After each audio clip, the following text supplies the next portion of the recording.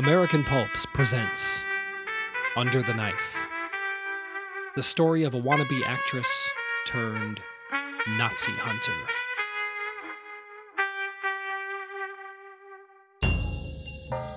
Hollywood, California, 1952. Any fool would recognize that she was Marilyn Monroe, even with her famous lips peeled back to reveal bloody fangs. She remained beautiful, despite her frenzy of fear and rage. The once pristine flesh of her naked body was now degraded with scrapes and bruises. Nails ripped from her clawed hands as she pounded the antique steel bars. She threatened her captor with a series of shrill growls. The doctor sighed, disappointed. She had been his finest work yet, but despite all of her beauty, she was merely an animal, just like the rest. The doctor had to remind himself that animals could never appreciate what he had done for them. Soon, however, she would accept the futility of escape.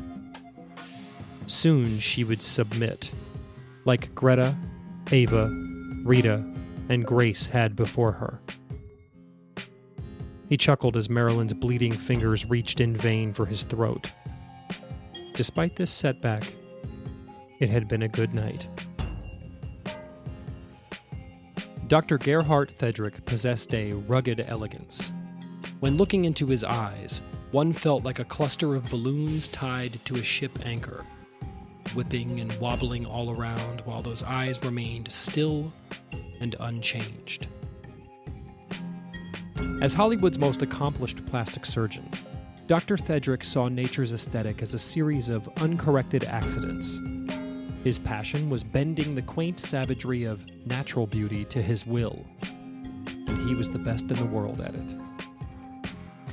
The good doctor spent his working week making Hollywood stars impossibly beautiful, and on the weekends he would indulge in his very special hobby. First, he would have a candle-lit dinner with his wife, Sophie.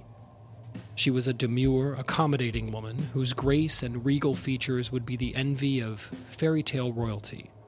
After eating, he would light his pipe, kiss Sophie on the cheek, and stroll across his sprawling estate to his laboratory. On his way, he would pass his private zoo. It wasn't much, but he was proud of it. Or, rather, he was proud of the animal's potential. Each weekend, Dr. Thedrick would open the monkey cage and pluck a shapely specimen. All of the other monkeys shrieked with protest, but the one he held froze with terror. No matter how grueling his work schedule was, Dr. Thedrick would find the time to transform one of these monkeys into a miniature Hollywood starlet.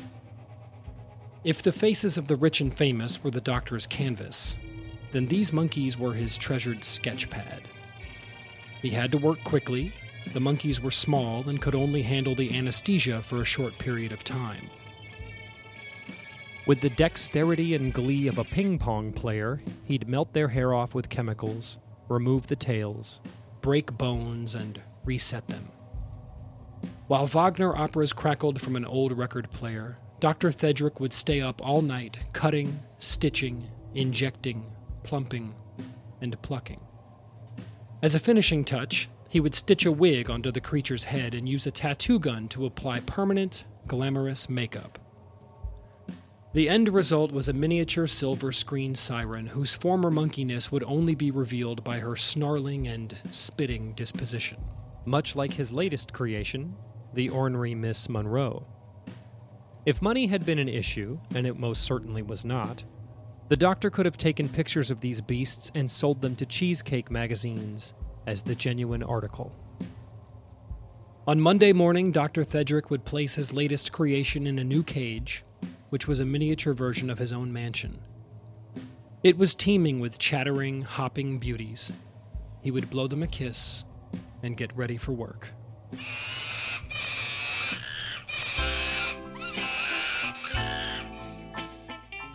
Back in Ohio, Katie Ulrich could never have known she'd be plain by Hollywood standards. When she was a teenage beauty queen in her coal town, she never thought there would be a million girls out here with the same story. Katie's upbringing told her that the things she pined for were frivolous and stupid. She had considered giving up acting every year since she started. She'd done a few roles that nobody would remember, and she was always relegated to parts that could be described as homely friend. In real life, she was quite pretty, but on screen, her face and body were plain vanilla. Men had brains like birds, and they were programmed to look for shiny things. Or, as one casting director stated when he didn't realize she was within earshot, with a better nose and some decent tits, she'd really be something. The actresses she lost roles to spilled a cascade of sexuality and drenched the camera lens. These women understood how to bewitch a man and tear his self-control to shreds with a pouty look or a wiggle of the hips. All Katie had was her ambition, and even that was waning the longer she struggled to get parts. She never made any apologies for wanting to be famous, even though pride was one of her mother's dreaded deadly sins. She was a gifted actress, that was undeniable, but acting was a skill that would not become important until after she got her big break. There were some that preached a doctrine about it being all about the work for its own sake. Anybody foolish enough to say that in Hollywood was either too stupid to buy a bus ticket to the avant-garde nowhere, or they were trying to keep from killing themselves. Van Gogh did it for the art. He also cut off his own ear and died penniless. Katie wasn't cut out to toil in obscurity.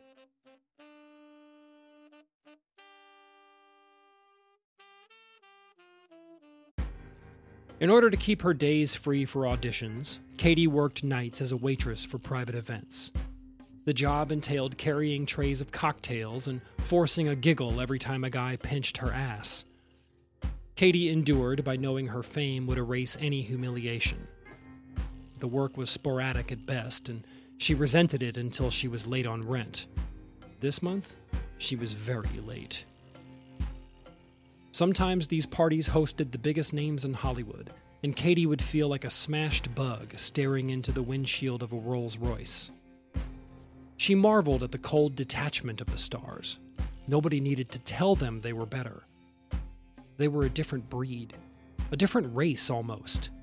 It was as if they had only been masquerading as normal humans their entire lives, and when they were finally anointed by the movie gods, they could shed their cloak of mediocrity and sameness.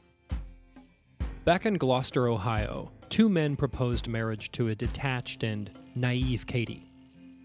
But she knew that reciprocating either of those boys' devotion would mean spending an eternity as a nobody housewife. Without any exaggeration, she'd rather die.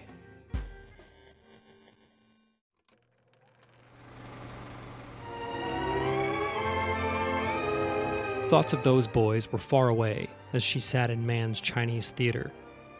The lights went down and she felt her stomach drop. This was her big break. A supporting role in a William Holden film. She played Annie, a shy wartime nurse that pined for Bill as he recovered in a hospital. It was the biggest and best role she had played yet. She knew it was finally going to lead to something. That night, she realized something that a lot of girls in Hollywood learned the hard way.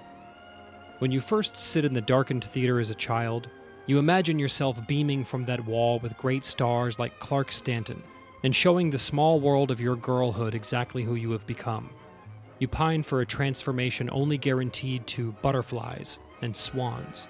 You envision boozy dinners, red carpet premieres, and rubbing elbows with the stars as you remark to yourself that they are much shorter or older looking in person. But then, after several years of botched auditions and devil's bargains, you are clamoring simply for a role that will prove you didn't waste your youth. She had no date to watch the film with, but she did bring several of the girls from her boarding house with her. They were all actresses, of course, and Katie reveled in their masked envy.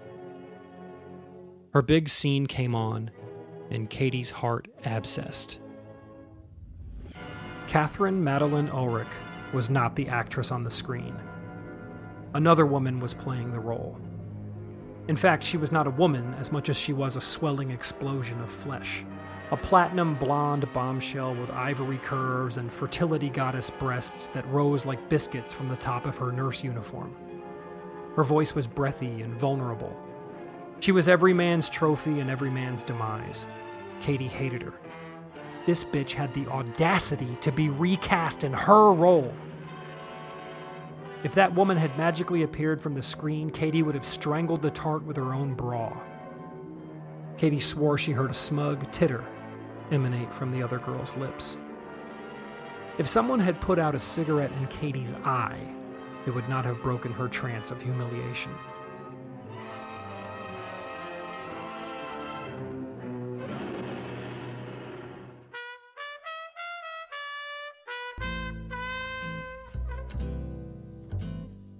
After the screening, Katie walked home by herself. She had quit smoking a year ago. She bought a pack of Luckies and smoked 2 of them back to back. She was sitting on the stoop of her boarding house and lighting a 4th when she saw a lumbering figure materialize from the night fog. It was Fred, her estranged fiancé. In a tremendous romantic gesture, he had taken a train from Ohio to win her back and perfectly outlined the life that he saw himself building with her. Katie only heard one plan. She was to come back with him and become a wife that was quiet and dead inside. And that was never going to happen. Fred was a decent man who made a good living, and he took it very hard when she told him that she wouldn't be any man's woman. She told him the same thing in Ohio, and Tinseltown's evils hadn't eroded her sense of purpose. This wasn't going as Fred had planned. He ridiculed her dreams, calling them a dangerous self-absorption. She had a good man willing to take good care of her, and she'd rather live in a Fleabag flophouse while she sold her soul to a ridiculous fantasy of stardom. He worked himself into a sweat as he told her, "If I wasn't so angry, I'd recognize that you are sick, and you need the kind of help that you'll never get out here." Katie wasn't listening to Fred's diatribe. Instead, she soothed herself with thoughts of one day showing up to their town in a limousine. She'd be pleasantly toasted on champagne and act as if she didn't remember who Fred was. "One day you won't even recognize me as the girl you tried to control," Katie spat. Fred shook his head. "I already don't recognize you. You're throwing away a good life for this. You'll force your parents to die lonely while you're out here fighting for crumbs. What am I trying to convince you for? You've already made up your mind." As Fred walked away into the night fog, she was already regarding him as a faded memory. It was as if he had passed away, and every step he took into the darkness was another year that he had been dead and gone. The anger helped her ignore the guilt she felt about her parents. They hadn't seen her in years, and she had been terrible about writing. She told herself for the millionth time that it would all be forgiven when her name was in lights. Katie cried that night, burying her head into her pillow so the rest of the girls wouldn't hear.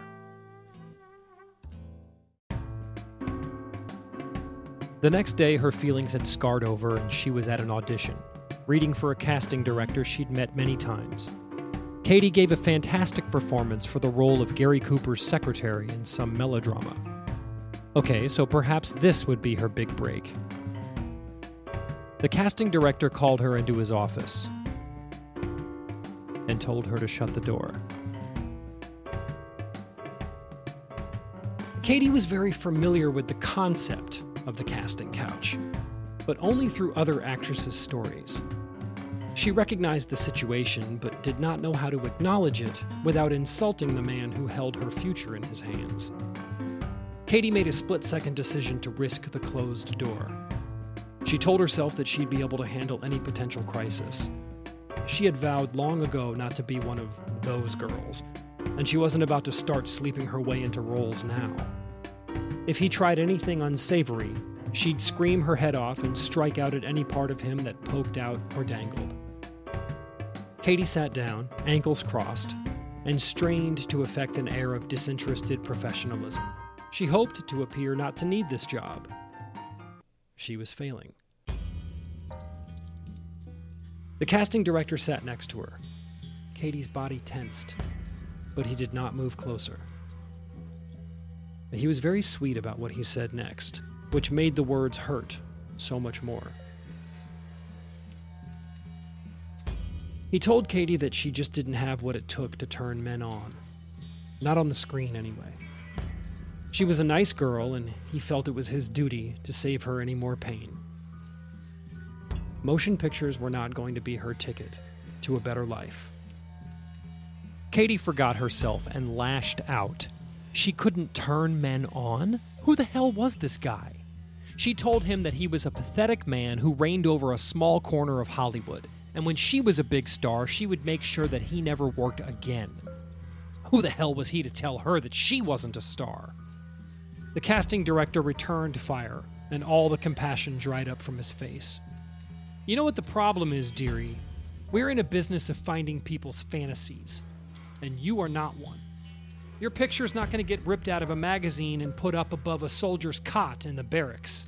You're the reality they settle for and go home to. So I would suggest going back to your little corner of nowhere before your looks go to shit. Go be somebody's everything there, because you're nobody's anything here. Katie got back to the boarding house and saw that her meager belongings were piled on the porch.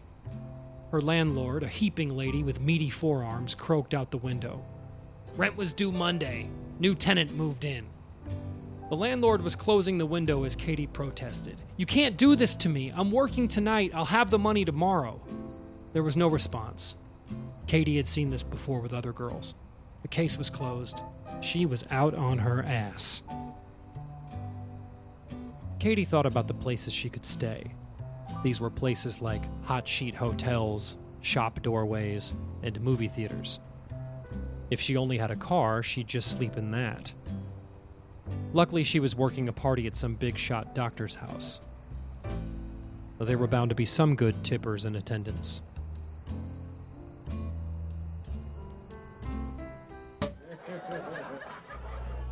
When Katie saw the party guests that night, she was stunned. There were more celebrities at this house than anywhere she'd ever been. It felt like Saturday night at the Brown Derby. She watched the various movie stars cavort at the pool. Bill Holden was there, but she was too embarrassed to approach him, and he was too drunk to recognize his own reflection anyway. He kept stammering about going for a dip in the pool. Katie imagined a remake of the opening shot in Sunset Boulevard. Luckily, he passed out before he attempted to swim. Katie maintained her detachment until she found herself face to face with Marilyn Monroe. Seeing Marilyn in person brought about dizziness and uncontrolled sweating, like teenage love. And for the first time, Katie truly confronted the idea that she may not have what it takes to be a star. As suddenly as Marilyn had appeared, she slinked her way through the crowd and vanished. Katie saw the party's host, Dr. Thedrick, hold court. She saw the doctor's wife, Sophie, was it, receive a steady stream of guests. She was brutally elegant and sophisticated. The Titanic-sized oil portrait of her and her husband that dominated the entire foyer didn't do her justice. Here, in real life, without the Klieg lights and makeup artists, she was more beautiful than the movie stars. Sophie's dark hair and eyes were set against alabaster skin, like a worldly and dangerous version of a cartoon Snow White. She was an exclamation point on the doctor's astounding life, and she was another woman with the kind of star quality that Katie envied. Katie took a break, something that her boss forbade. She lit a cigarette and wondered where she was going to sleep that night.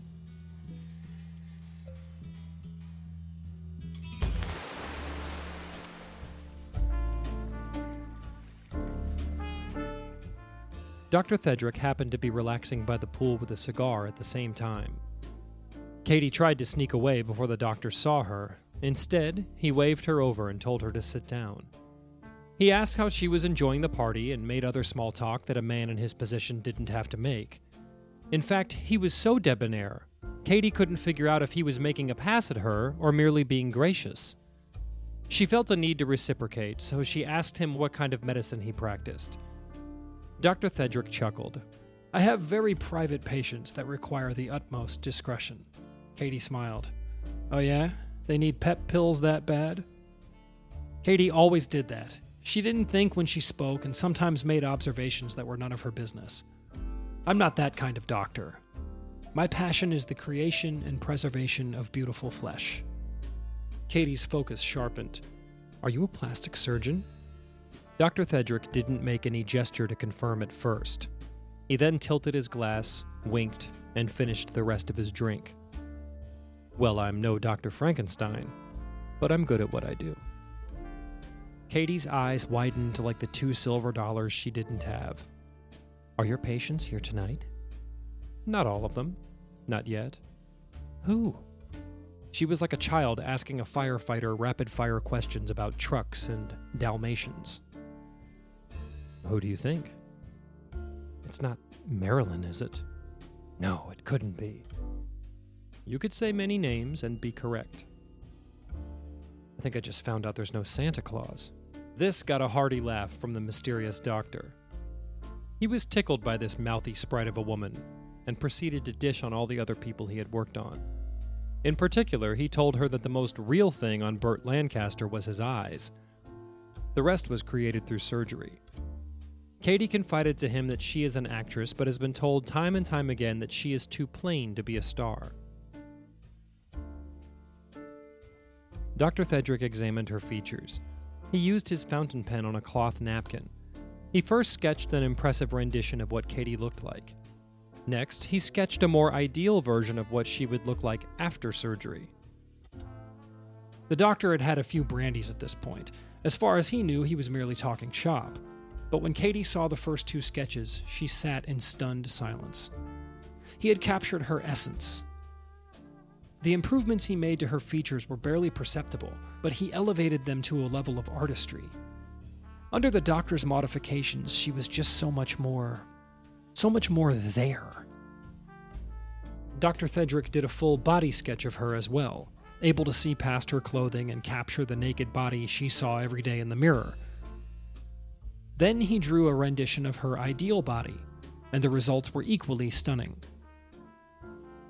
If this hypothetical surgery had occurred, Katie would retain all of the idiosyncrasies that made her unique, but she would possess that elusive star quality she coveted. Dr. Thedrick was still in his creative zone and very happy with his sketch, and the way he described it, we people are merely the first draft of who we could be. God gives us life, and we decide how to mold it. We could take only the raw materials of that life and root around in the dirt like beasts, or we can maximize the resources that He has given us. Why wouldn't the same philosophy apply to the totality of our existence? The faces and bodies we were born with are merely a suggestion. Our looks are a vessel for our personalities. So why would it be other people's responsibility to recognize our finer qualities unaided? Couldn't we say that it's our responsibility to make people want to know us? Somebody ought to love you not just for who you are, but also for who you can become. So if the outside can become a better reflection of what is inside, then there's no reason somebody should not have everything. Katie wept. She couldn't help it. She was staring at the solution to all of her problems and tormented by the fact that she would never be able to afford it. Dr. Thedrick saw Katie's tears and realized he had made a mistake. He got carried away with the drawing and didn't realize he would be salting a deep wound. How foolish he was to tantalize her like that. He apologized profusely for the pain he caused, but her tears kept coming. Katie, for her part, knew that her tears could be used for the performance that changed everything. But the feelings were authentic. They were all too real. She now only had to make the doctor feel them, because she would never get this opportunity again. Katie told the doctor what she wanted. She wanted the nose she deserved, breasts that would get her what she wanted, and the legs that would keep her on top. She wanted all these surgeries to happen during the same procedure. She was interested in metamorphosis. This was her life, and it was time for her to have the one that she deserved. Up until this point, Dr. Thedrick was evaluating Katie with the detachment of a realtor touring a bargain home.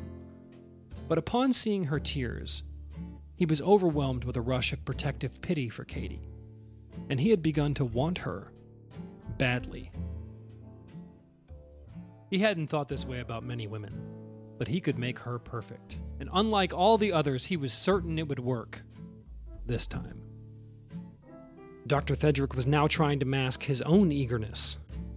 He found himself suddenly desperate to give this young woman the gift of his best work ever. He told Katie that he had more than enough high-paying clients, and he couldn't help gushing. He somehow knew deep down that she would be his ultimate canvas. If she became a big star, she could pay him back. If she didn't, then he would have helped a woman look as beautiful on the outside as she does on the inside.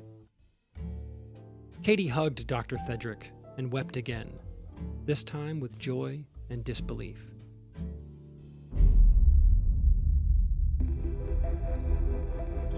Katie packed her things that night and headed to Dr. Thedrick's clinic in Palm Springs. Her friends had told her in the past that plastic surgery was a terrible idea.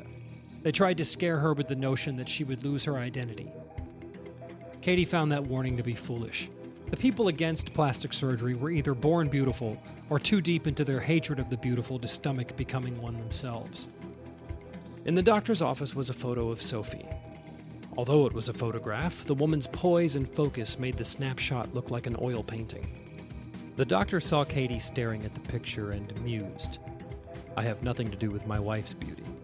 She was blessed by nature, and I am humbled by her looks. I believe that the beauty of Sophie was meant to serve as an inspiration for my work. When Michelangelo was studying, he would pay grave diggers to exhume bodies so he could study the intimate details of the human form." That was the doctor's gruesome way of saying that she was his muse. Well, she certainly is beautiful. Sophie is also a fabulously intelligent and well-read woman. But life is not without its balance and sense of humor. She is a dreadful cook and refuses to do any manual labor. She is a true queen and embraces that role completely. As Dr. Thedrick was prepping for surgery, Katie looked at him in the harsh operating room light. He was athletic, and one could just as easily imagine him slashing at a canvas in a half-manic meditative state like Jackson Pollock. Katie examined that last thought and decided it was better if he didn't channel Pollock while she was under the knife. Before scrubbing into surgery, Dr. Thedrick retired to his office. He had been nervous with the others, but this time he wanted to savor the moment. He needed an edge, so he whipped up a vitamin shot. When the vitamins hit his system, it felt just like the old days.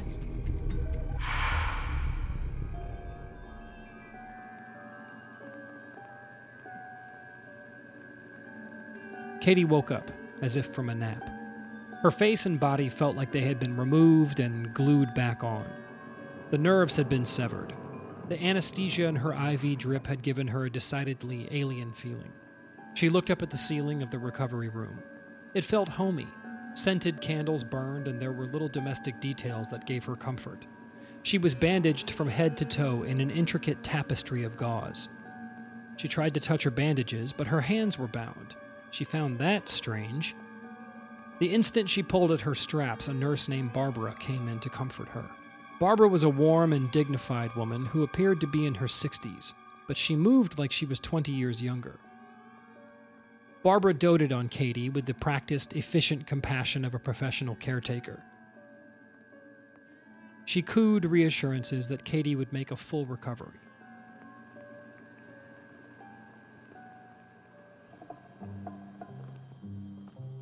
The next few weeks were a blur of feedings, injections, and bandage changing.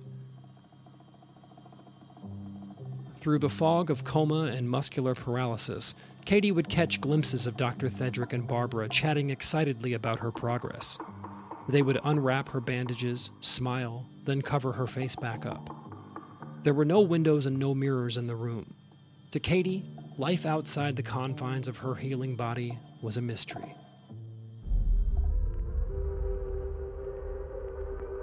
A few weeks passed, and Katie's face was experiencing itself again. The nerves were reattaching, and the itching nearly drove her to madness. Perhaps this is why they kept her hands bound? The temptation to scratch her surgical wounds would be too intense to resist. Katie tried to speak, but her mouth was not responding. The words only came out as a ghostly echo in her own mind. She wanted to know how the procedures went. She wanted to know how her recovery was going. And most of all, she wanted to know what she looked like. She would have given anything to have Barbara place a mirror in front of her. Barbara must have seen the longing in Katie's eyes because she volunteered some information. although what she said seemed as unreal as the numb flesh that cloaked her skeleton. Barbara said, "Madame had a most unfortunate accident, but fear not. Madame will make a full recovery and be as beautiful as ever."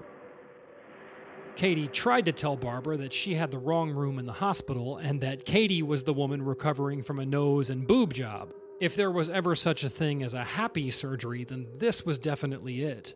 Katie was now concerned that the hospital had gotten their records mixed up, and her mind ran wild with the potential pitfalls of getting the wrong recovery medications and treatment. She couldn't feel her legs. Did she still have them?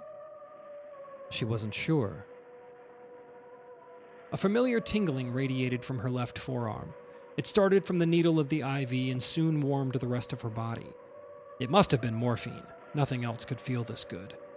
Soon, Katie wasn't thinking about anything. She was just floating in an ocean that was as cozy as a bathtub and scented with coffee cake.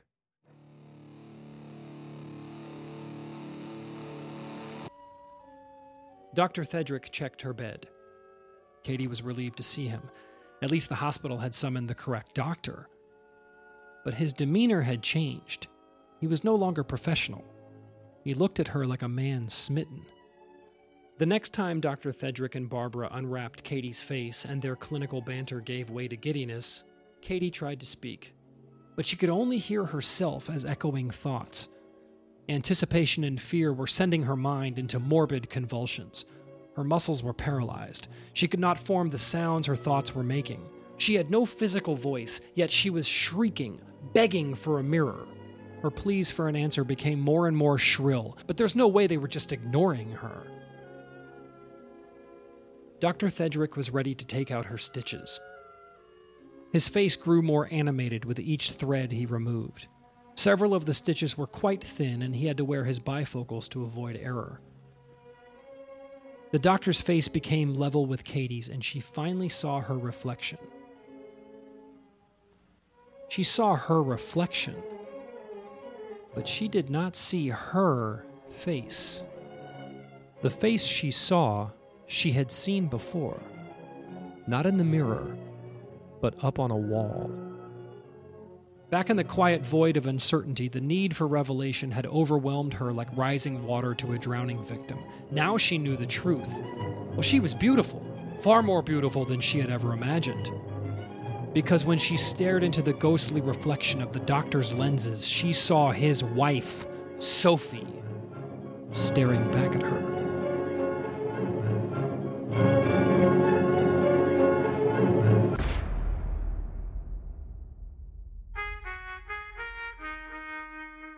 Join us next time for Under the Knife, Part 2, where Katie fights to maintain her true identity while her grip on reality is slipping. Can she escape before the doctor changes her memory as thoroughly as he has changed her face?